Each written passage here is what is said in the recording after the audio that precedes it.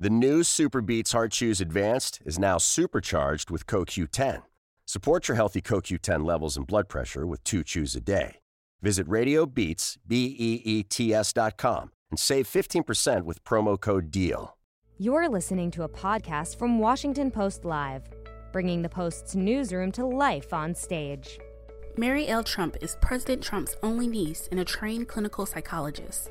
In her new best-selling memoir, Too Much and Never Enough, How My Family Created the World's Most Dangerous Man, she describes an ambitious and challenging family environment. There were efforts to block the publishing of the book, and President Trump has called her writings untruthful. In this one-on-one conversation, she talks about her book and what brought her to write it at this time. Let's listen. Good evening. I'm Bob Costa, a national political reporter at the Washington Post, and welcome Mary Trump.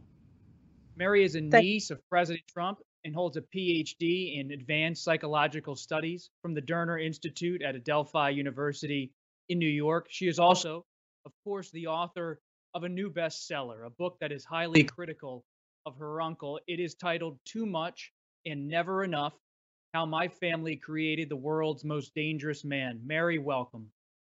Thank you so much for having me. It's a pleasure to be here. Mary, before he was elected, I used to go to Trump Tower as a reporter from time to time to interview President Trump. And every time I was there, I noticed a black and white picture of his father, Fred, staring at him on his desk right next to the phone he used all day. We saw that in the introduction of this program tonight. He later took that picture to the Oval Office. You saw that father-son dynamic over the years. Are you surprised he keeps that picture there every day? Not a bit of it. In fact, it's I think one of the reasons Donald keeps it there is sort of as a reminder of how to behave in order to stay on his dad's good side, which seems weird because my grandfather's been dead for over 20 years. Why does that relationship, the Fred Trump, Donald Trump relationship, matter in terms of his own presidency? I think the simplest way to put it is to say that Donald continues to need to prove to his father that he's the tough guy, the killer, the best, that he's winning all the time, and above all, that he's not weak. And the ways to be weak in my family were to be kind, to admit mistakes, and to apologize. You used the word tough there, Mary. Is that a word you heard a lot growing up? Is President Trump echoing his own father? Because we hear him use that word tough when he talks about world leaders, when he values people in politics. It always comes down to that word tough more often than not. Yeah, and it's one of a few words that we hear repeated all the time. Strong, the best. Any word that conveys, quality or strength, or some sense of superiority. The passage in your book about President Trump's time at New York Military Academy is interesting. Do you think that whole period in high school, really started in 8th grade, I believe, shaped him in a deep way and also shaped how he sees the military? I can't speak to the latter. I think that might have had more to do with the way my grandfather saw the military as something that was not worth spending time on. My dad was a second lieutenant in the Air National Guard Reserve, and my grandfather wasn't particularly happy about the time it took away from the family business. I think one of the crucial things that happened during his years at the New York Military Academy was, on the one hand, it's when the bond between my grandfather and Donald started to deepen. By then, my dad was in college and then later, an adult working in my grandfather's company. And I think my grandfather already had some doubts about him, and over that 5-year period, he realized that Donald was a kindred spirit. And it was also a place that he learned the very crucial lesson that it's the people with the power who get to make the rules, no matter how they may have gained that power. Mary, you write about the parents' decision to send him to New York Military Academy. You say Mrs. Trump, the president's mother, was not able to control him. He was out of control. Was there a Yeah. specific event, however, that led to that decision in the Trump family? I think it was a series of things. Um, so from a fairly young age, Donald was had a really hard time reading social cues. The rules in the house, my grandparents' house, were very different from the rules in school. So he had a difficult time adjusting to that. And as he grew older, he became more bullying and started getting into more physical confrontations, which obviously his school had a big problem with. And it was a combination of that and the way he was behaving in the house, particularly towards my grandmother, who just couldn't control him. And he acted very disrespectfully towards her and was a slob and never listened. So and my grandfather at the time was working a lot, so Donald's misbehavior didn't really affect him at all. So he wasn't particularly interested in intervening, but he wasn't particularly interested in dealing with it either. So sending him away probably seemed like a pretty good solution. Yet, on one level, he's portrayed throughout your book as this cold figure, though there is this one line I found intriguing where you said Fred Trump Sr. went to visit Donald Trump almost every weekend, but Yeah. Donald Trump's mother, Marianne, did not. Who told you that story? My grandmother. And it was, I mean, it was common knowledge in the family that my grandfather visited frequently. And, I can only speculate as to why, but I do believe that it probably had to do with the fact that, my dad just wasn't turning out to be the kind of person my grandfather believed he needed to be his heir apparent.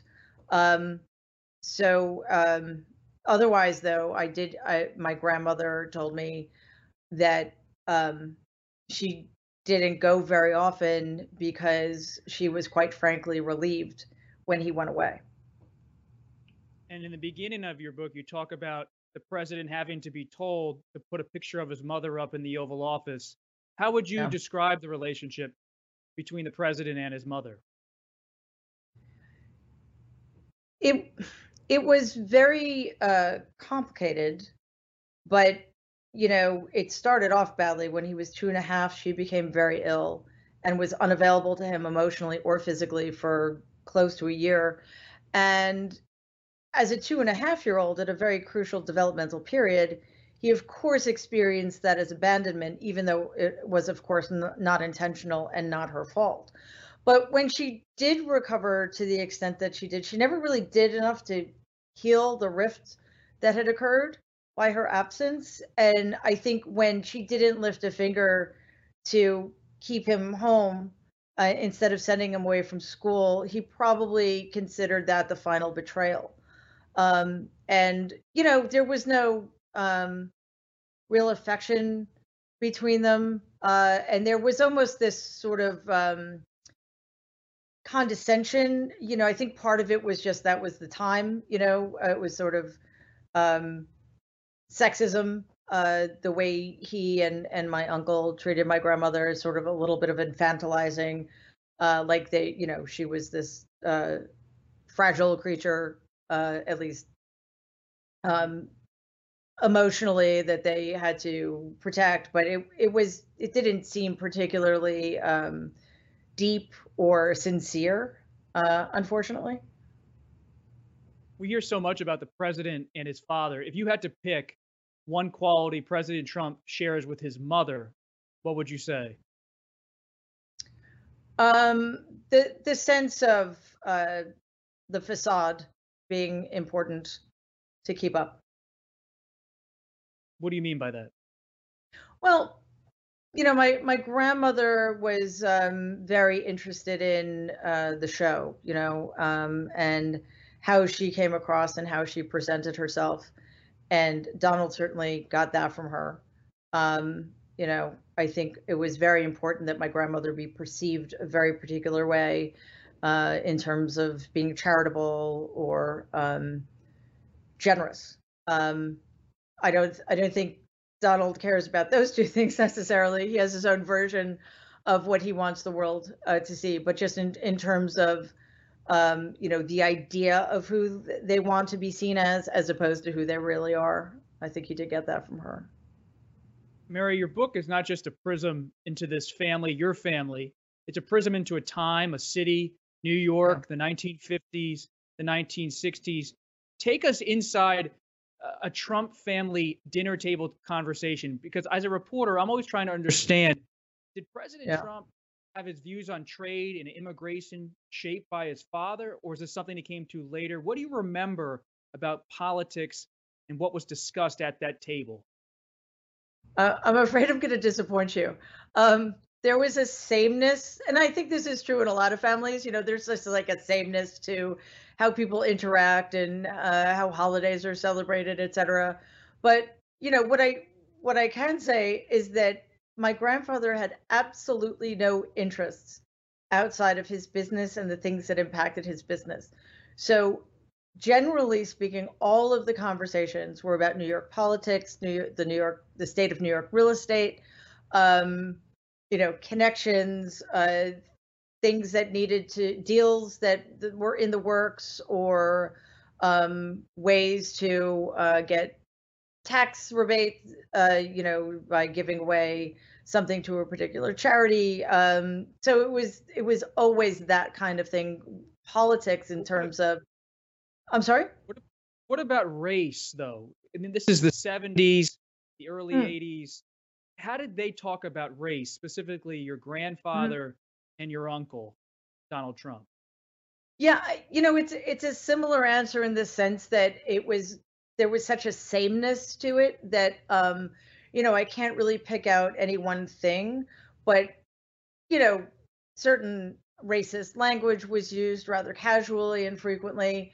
I can't pick out one instance because that would suggest that it was different. It was just sort of commonplace. And the same could be said of anti-Semitic slurs, and certainly there was a lot of misogyny as well. Did anyone ever speak up and say, that's wrong, you shouldn't say that, that's offensive?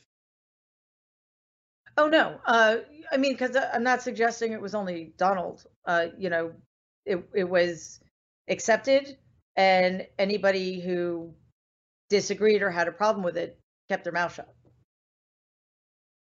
Let's talk a little bit more about your book. We have a question from our audience. Mort Glassberg from Virginia. He wonders, quote, a lot of your book relates to events that took place before you were born. What are your sources for those anecdotes? Yeah, it's a great question. A lot of it is sort of family lore, things that I've known forever, like the mashed potato story, for example.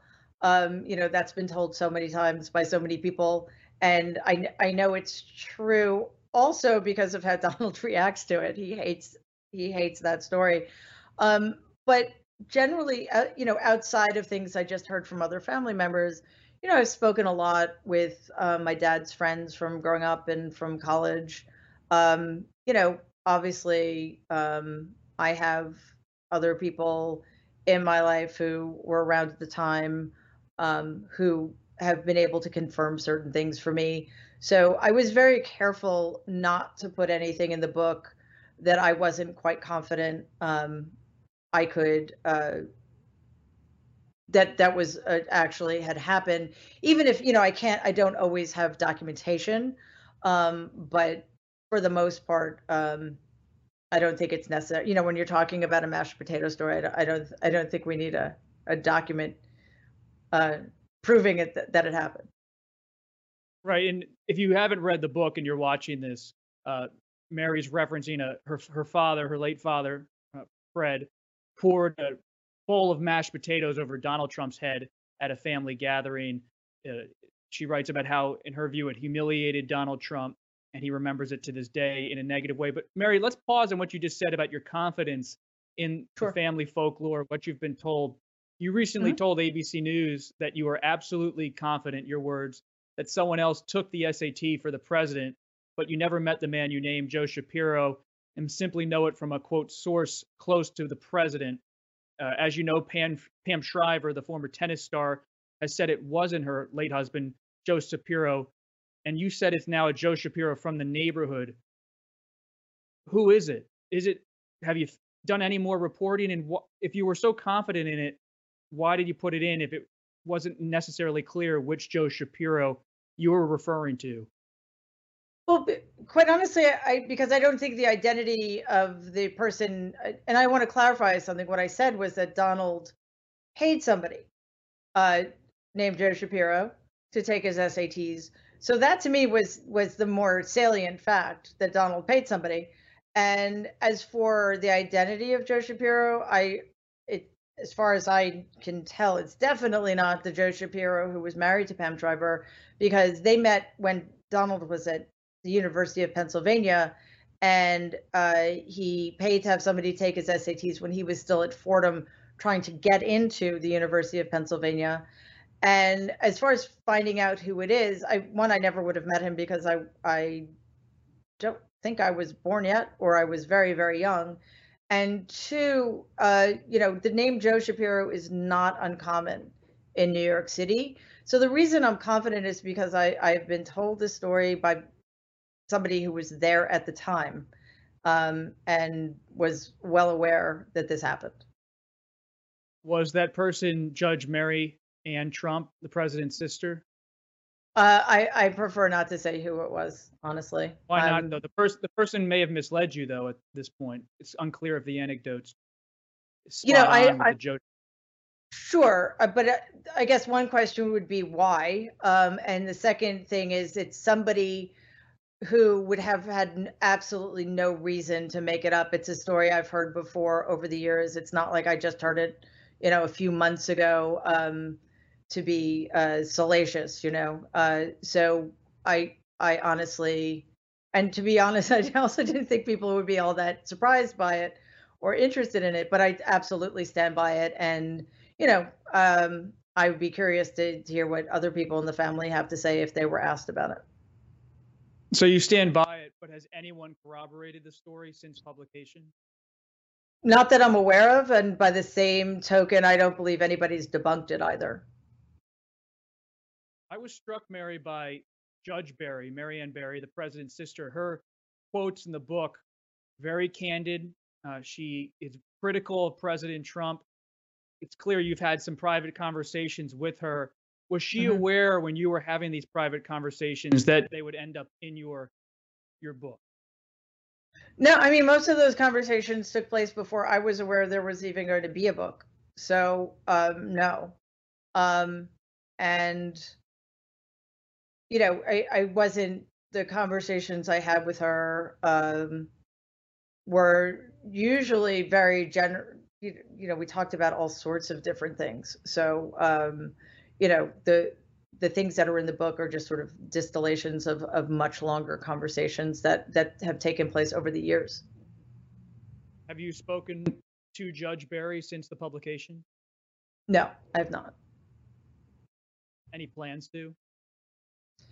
I don't, and I would not be surprised if she never contacted me, and I think that's fair. I understand why she would not want to. So part of the release of this book has been a debate about your credibility as a witness to family history because of the dispute over your grandfather's estate in 1999 and 2000. Can you help us understand more of what happened at that time? Do you believe millions in the Trump estate right now are still rightfully your own? I think what's most important to understand about what happened at that time was that the lawsuit was started as a lawsuit over the estate, over my grandfather's will, but the settlement was much more a having my aunts and uncles buy me out of my shares of certain interests I held in some of my grandfather's properties. So, at the time, I accepted their valuations of these properties, not just because they were my aunts and uncles, but because they had also been my trustees after my father died when I was 16. And it wasn't until, the New York Times, Suzanne Craig and Russ Buettner published that extraordinary piece of journalism in October of 2018 that I completely, well, not even completely, I still don't completely understand the extent of what happened. But, in 2000, I was told my grandfather's estate was worth $30 million.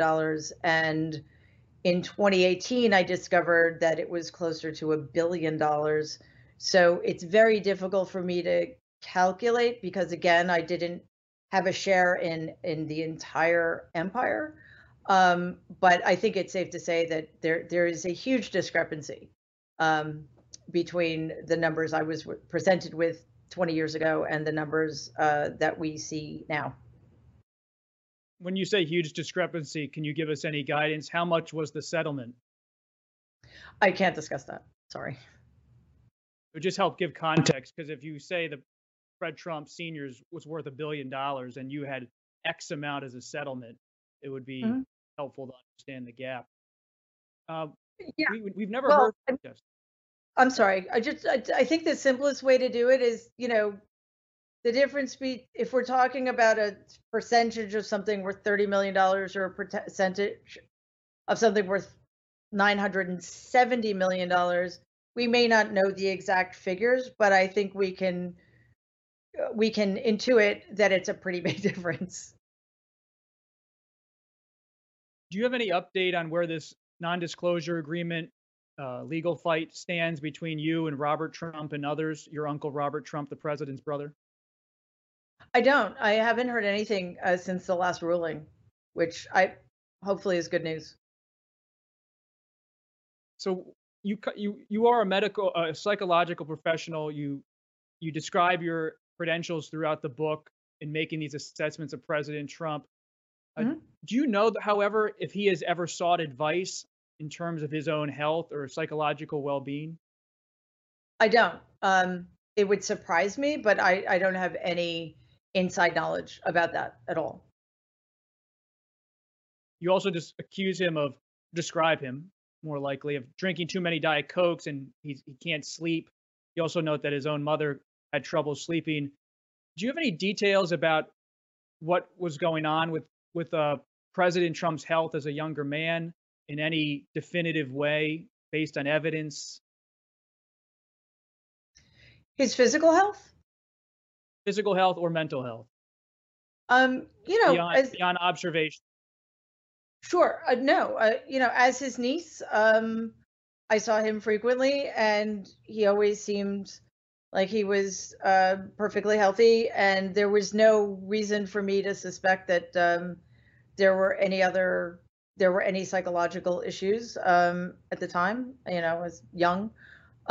So there was nothing stood out to me back in the 70s or 80s, but that could potentially be because he was, quite protected by my grandfather, his wealth and his power and his connections. So there's no concrete detail. I'm just trying to understand. You're observing as a medical professional, but do you feel that you're taking any risk on making these assessments since he's not actually a patient of yours?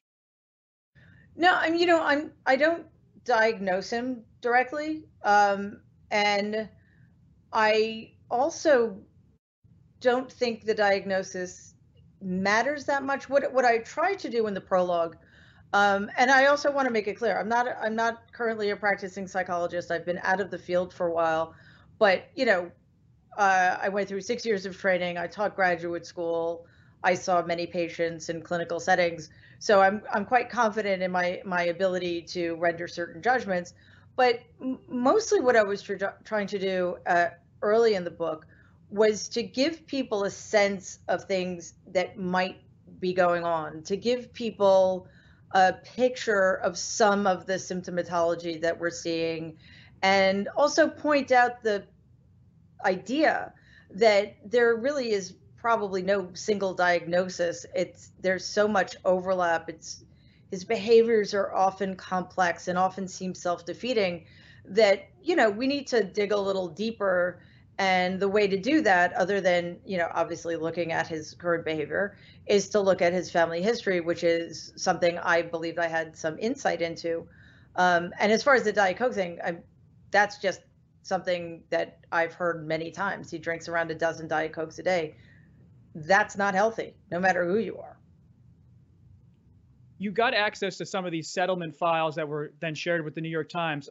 As a reporter, I'm really curious, does Fred Trump Sr. have papers? Does your father have papers? Could these be accessed by the public or the press at some point? You mean beyond the documents I have? Correct. I don't know. I would imagine that anything belonging to my grandfather and grandmother outside of what I had access to would be, in somebody else's hands, one of my aunts or uncles or one of their cousins, I don't know. And as far as my dad, he died so long ago. And when he did die, he really wasn't part of any of the business dealings anyway. So I certainly never saw any documents that belonged to my dad. He didn't even have a will. Did you keep a journal or diary? Some of these conversations are so verbatim in the book about early experiences. I have a really good memory, first of all. And secondly, I've had many conversations that confirm a lot of the information. So, it's easy to hang on to that stuff when it's important and relevant. And one of the things that for anyone who reads the book is it's not really about President Trump. Of course, it's about him, but it's really about your father. And it's a sad book in many ways. Your father had a short life. And what was that experience like for you to dig into those memories and to tell his story really for the first time in this way? It was awful, I have to say, partially because the man who was the professional pilot for TWA at the dawn of the jet age, the man who was so beloved by his friends and who, would fly them out to Bimini for the weekend to take them fishing, or out to Montauk to take them out on his boat, didn't exist by the time I was born. So I never met that man. And, I had a very similar view of my dad as the one that was perpetuated by my grandfather, which was that he wasn't accomplished. And, quite honestly, and I say this to my shame, that he wasn't worthy of respect. And he was basically the sum total of his disease of alcoholism. And there was that scene with your father pointing a gun at your mother, horsing around, I guess, I don't know what else, other phrase to use. And you've recalled that was your first memory. Is that correct? Yeah. Yeah. And the reason I know it's my first memory because it's the first thing I remember, but I know it happened because many, many years later, I mentioned it to my mother and she said, "I can't believe you remember that. You were only 2.5." So she obviously remembered it, and it wasn't, he wasn't horsing around. He was quite drunk, and it was a very bad time in his life. He was under a lot of stress, and he was lashing out in a way that was terrifying and, unforgivable, honestly. Final question, Mary. Will you campaign for Joe Biden? I don't know. I not officially, I haven't spoken to anybody on the campaign, but I'll do everything in my power to make sure that Joe Biden gets elected. That I will do. Mary Trump, thank you very much. Thank you. Thanks for listening. To hear more interviews from this series and other Washington Post Live programs, visit us at WashingtonPostLive.com.